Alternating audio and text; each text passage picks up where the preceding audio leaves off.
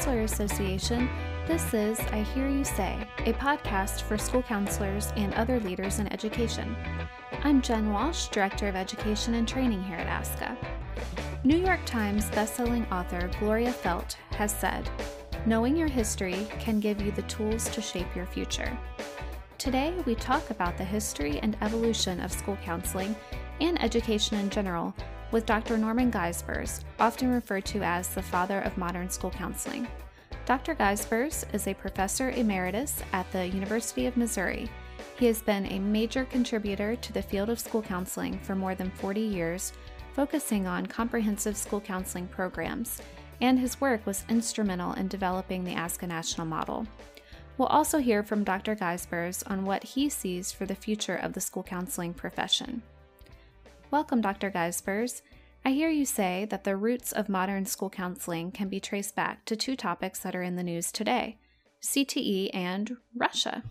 Well, there were two pieces of legislation that were very significant after World War II. 1946, the George Barden Act was passed, which was a piece of vocational education, or career and technical education today, legislation.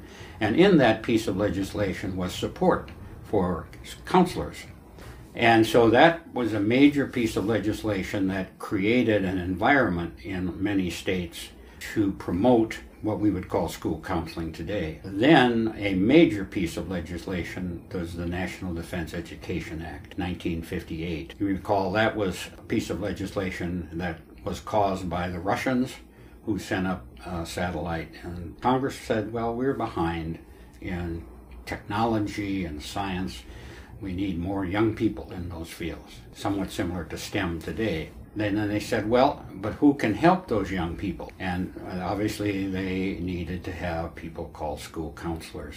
So Title V had two parts. One dealt with training of people, and then the other dealt with assessment or testing. In the training, they made available monies for summer institutes and year-long institutes. And it provided a way for counselor educators to connect with each other because there was money for travel, there was money to support consultants coming in, and so forth. Now you have to remember who the people were who were being trained. They were primarily teachers and administrators, because there were a few counselors going back into the 20s and the 30s and the 40s, but most of the people who were drawn to those institutes were teachers and administrators. So a heavy emphasis on the training was in counseling, and Rogerian, client-centered approaches were very popular at that time. So the NDA Institute program created a real boom in the field. And this would have been like the late 50s and early 60s. And then at that time, elementary counseling began to emerge. It had been there before, but it really didn't take off until the 60s. So there was a lot of things going on in our culture, our economy, that all created an atmosphere that promoted the growth of school counseling. And that, of course, continued on into the 60s, 70s, and on.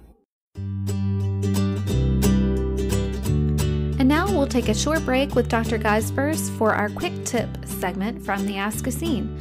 One first-year school counselor asked what have others done for and during open house at their schools, and we had some great responses. Rebecca says, "I always stand at the door where most people come in and greet parents and students. If it's the very first open house where they need to find their classrooms, then I'll help them do that. I also wear a shirt or a button that says I'm the school counselor. I've found that parents may know my face and they may know my name, but they may not put the two together." Danielle says, "I am available for parents in our counseling office on our back to school night as well as the parent-teacher conferences. Some of the counselors in my department will also give presentations. For an example, in the fall and winter, they do a college presentation to parents of 12th and 11th graders, highlighting the college process." And then Raymond says that his department has a literature and resource table in the main quad area during open house nights. They have a trifold that provides info on all counseling staff, as well as graduation requirements and how to access their services. They also have community resource flyers that they make available on their table. What great tips! Thanks, everyone. And now back to Dr. Geisbers, who will talk about what he has seen as the biggest changes in the school counseling profession. Somebody asked me if I could characterize the evolution of school counseling, some 120 years of work. And I thought about that and came up with the idea that what we have done is we've moved from a position approach with a list of duties, which made sense because teachers and administrators were doing that in the teens, and the 20s, and the 30s, and so forth. And then in the 30s, they came up with an idea of services. And so they already had now people acting as school counselors. They had people in school psychology. They had attendance workers. And they needed somewhere to gather all of those people together. So they hit on the notion of pupil personnel services, which turned out to be an interesting innovation in one sense because it has had a great deal of impact on who we are. At that time also, they had to do something with guidance. And so they came up with services. And there were a number of lists of services, and one of which were assessment, information, counseling, placement, and follow-up. And those were the services that were promoted as a way to talk about our field. And today, for example, you don't hear placement and follow-up much. And that really is a kind of a connection back to our days with career and technical education, because they were very much involved in that particular activity of follow-up and placement of their students, and so it naturally tied over to us. Assessment, sometimes we wonder how we got connected with testing. Well, it began very early, and so they came up with that idea, and so we became then a group of services within pupil personnel services. And that just grew and expanded into the 50s and the 60s particularly. Pupil personnel services just expanded greatly. And at that time, they were toying with the idea, well, what do we name those people? Because we had different people involved. And one of the problems been for school counseling is we had different titles, calling different things, people different things, but doing work with what we would call school counseling. So one idea was we're going to name all of them personnel workers. So school psychologists, counselors, attendance workers would all become personnel workers. Well, you can imagine that didn't get very far because each discipline wanted its own title and so forth. But in the 60s and the 70s, we became really part of that pupil personnel services, and that cast us into, organizationally, into services in the schools. At one time, we had a foot in instruction. You go way back and you see connections to curriculum work and so forth. That kind of went by the wayside, and so we became part of services. Now, you stop and think about that for a moment. Organizationally, that made quite a change in terms of how we were perceived by the public, by administrators and others. And in the 60s, there was real discussion about that, and a number of writers said, you know, we have lost our content and we have gone to process, meaning we no longer do instruction or information, we simply do counseling or variations of that. And it was interesting, NCDA and VGA at the time held a number of conferences on curriculum and, of course, career being mainstream there. And so it kind of pulled us away from the instruction part and made us a service. And unfortunately, sometimes people attach the word ancillary to services, which means, in my opinion, nice but not necessary.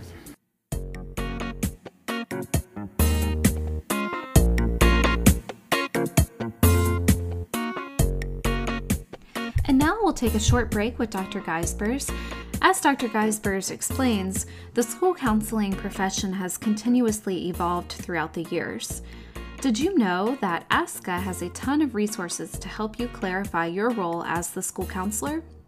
On our website, schoolcounselor.org, you can find documents such as the role of the school counselor, the Who Are School Counselors infographic, list of appropriate and inappropriate duties, empirical studies on the effectiveness of school counselors, and the essential role of school counselors at the various levels.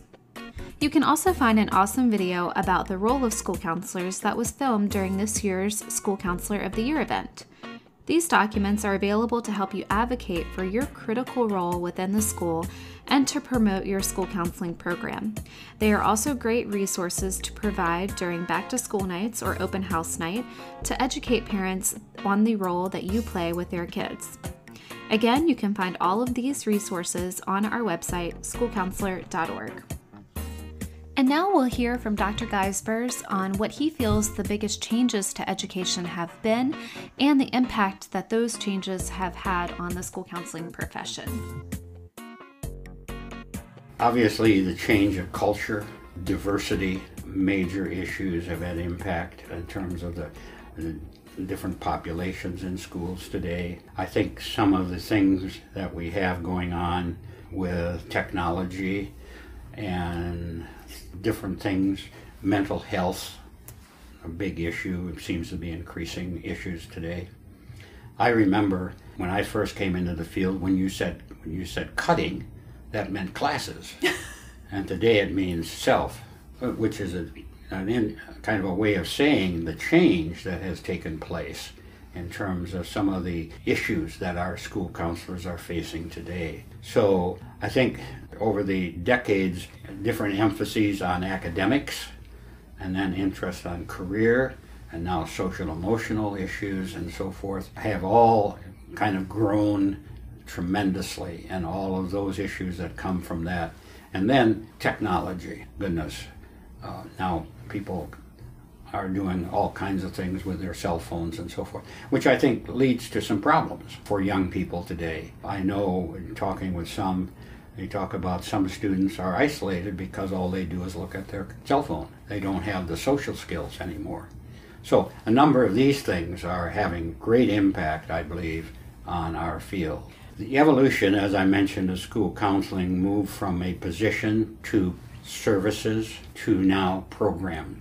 And that has had tremendous impact, because if you look at the original constellation of work that people who are called school counselors did, they essentially got lists of duties.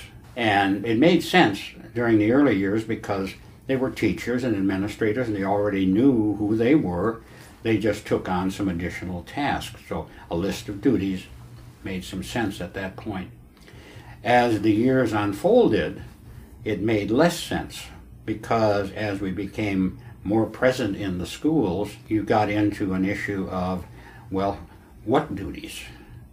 And then we find out, and even back in the 20s and the 30s, they were complaining that some administrators or others had put some other duties into this list that had nothing to do with the work of school counselors. So the position approach obviously had its day, but by the 1960s it became apparent we needed to move to a program approach. And a program is an organized sequence of activities and interventions. And I was reading not too long ago a book written by the Heath brothers, and they talked about in their book, why do some ideas prevail and others fail? And one of the conclusions they came to was common language. If there's common language, then that has potential of spreading because people can connect to that. And for example, ASCA has a perfect example of that. One voice, one vision. And that speaks to common language. And the problem with the list of duties was that there would be different lists even in the same district. So how do you communicate something about who you are with a list of 29 duties? Where do you start? What's the size of those? And so forth. So the idea of the program came into being to try to provide some organizational structure where heretofore there had been none.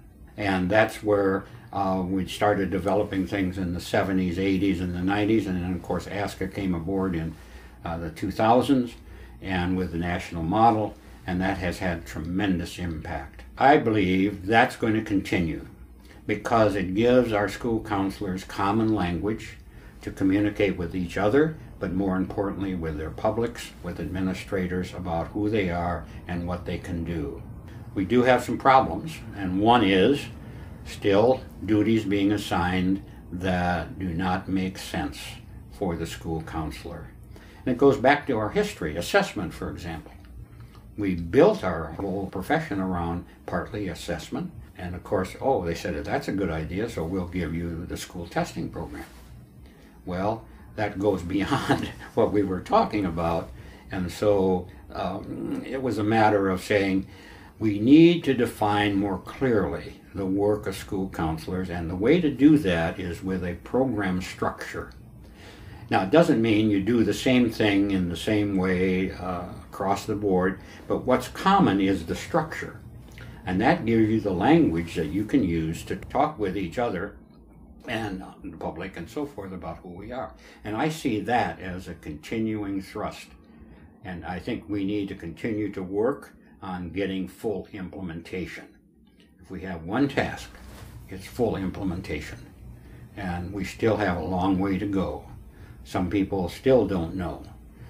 Recently I saw a list of duties in a new position being advertised. There were 15 duties, and you go down the list, and duty number 7 was develop and implement a school counseling program. It's been treated as another duty. See, it isn't another duty, it is the duty.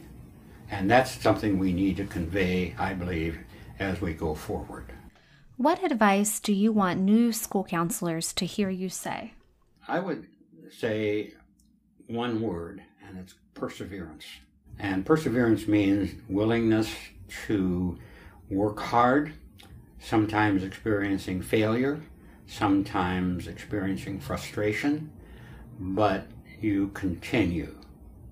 And I think, to use this analogy, it isn't the 100th strike that breaks the rock, it's the 99 before. And if you stop and think about that, it means that a lot of work has to be done. And so my advice is, yes, go ahead, try. And I found in my own experience, sometimes we get anxious about doing something and we worry about it. What I found is you have to say, yes, go ahead. And what that does is it opens up possibilities that you don't know about until you say yes. And then you worry, well, can I do this? And what happens is you find out you can, and you then are able to do professional work and other things. So I would say to our young people, say yes. Because if you say no, you'll never have the experience of what it's like to say yes. So that'd be my advice, and the word perseverance is the word I would choose to emphasize. And what do you love most about school counseling? The people. Number one, the students with whom we work, the young people, elementary, middle school, high school, adults now. And for me, as a counselor educator, I love the young people coming into the field. They're amazing. And to me, that's the breath of fresh air as we move forward, because those are young people who have committed, and they are interested in working with young people, and they do an outstanding job. So I'm very impressed with the young people. And I might brag for just a moment. My granddaughter is an elementary school counselor in Kansas City, Kansas. And I was delighted that she's in that kind of position. And she's that kind of person who is committed to young people and wants to work with them in as many different ways as we do in school counseling. I hear you say that perseverance and having a love for working with people are important qualities to have as a school counselor, but what else makes a good school counselor? Well, there's a basic minimum that you need in terms of ability, academic, obviously, but it's much more than that. There are certain personality characteristics that to me are important, and an interest in working with people, making connections. Some research indicates that students do better in school if they feel connected. Well, I believe that's what school counselors do and can do, and I feel very connected to my students as I see them now as they're out working, getting awards and so forth. I just attended our Missouri School Counselor Association award program, and it was very interesting to see a couple of my students receiving awards and seeing their progress in the field and what they're doing. So it's their ability to connect with students and their ability to persevere, that word again, and they're just there as a presence with young people, and they're willing to work with them. And it is important, I believe, for our school counselors to understand their history, because it really started 120 plus years ago, and it started because of the Industrial Revolution. There were economic changes, social changes going on at the turn of the last century, the early 1900s. And it's amazing, out of that came this whole movement. And so I think it's helpful for them to understand something about their connection and realize there weren't school counselors there at the time. They were teachers and administrators doing this. In fact, there was a very interesting man by the name of Jesse B. Davis, principal of a high school in Grand Rapids, Michigan. He wrote a book in 1914 called Vocational and Moral Guidance. Very interesting combination of words. And in it, he outlined a curriculum for guidance work in the schools in grade 7 through grade 12, it being taught in the oral English, as they called it at that time. And he saw it as the work of administrators. He did not see it as a new field. In fact, it was interesting in some of the early literature, they were criticizing some administrators because they said they're spending so much time in guidance that they have little time for administration, which is kind of an interesting play and based on what we sometimes run into too. But in any event, knowing the history and appreciate some of the people that have had an impact on the field and how the field has taken those ideas and grown and expanded. And I guess if they know that history, then they can become part of it and know that they are part of the history and it's going to continue to evolve. And I'm very happy. There are so many young people today who are in positions where they're able to do that. I'm ready to step back, play golf if I can, but it's their time now. And to me, that's the exciting part, because I know some of those people and I know the work that they can do. So knowing the history, I think, is important for our school counselors. Thank you so much, Dr. Geisbers, for joining us today. It was such a pleasure getting to talk to you and learn more about the history of school counseling and also hear about what you see for the future of the profession. To close this episode today, I'd like to talk about what gives me hope this week, and that is that school counselors are in the news. In our talk with Dr. Geisbers, he stresses the evolution of the school counseling profession. On August 27th, Education Week released an article, School Counselors, Unsung Heroes of School Climate. In this article, the author Matthew Portal talks about the school counselor in his school, Dr. Beth Schroeder, who played a critical role in pursuing a trauma-informed approach within their school building. In the interview, Dr. Schroeder discusses the role of the school counselor, saying, "We are vital members of the education team. School counselors create comprehensive school counseling programs that focus on education, prevention, and intervention activities. We provide proactive programming that engages students and includes leadership, advocacy, and collaboration with school staff, administrators, and families." Another article in the news this week, this time in the Daily Press on August 21st, discussing Virginia lawmakers getting another pitch for smaller student-to-counselor ratios during a subcommittee meeting in Richmond of the House of Delegates Select Committee on School Safety. Also pitched during this meeting was requiring counselors to devote 80% of their time to direct counseling services. These articles give me hope that the word is getting out about the critical role school counselors have in the school community, and at the same time, they're educating the community about what that role is and what it entails today. The more we advocate for our role as school counselors, ultimately that's more impact that we can have on students who are the future, and that's what gives me hope. Thanks for joining us today, and please remember to access our website for invaluable resources about advocating for your role as a school counselor at schoolcounselor.org.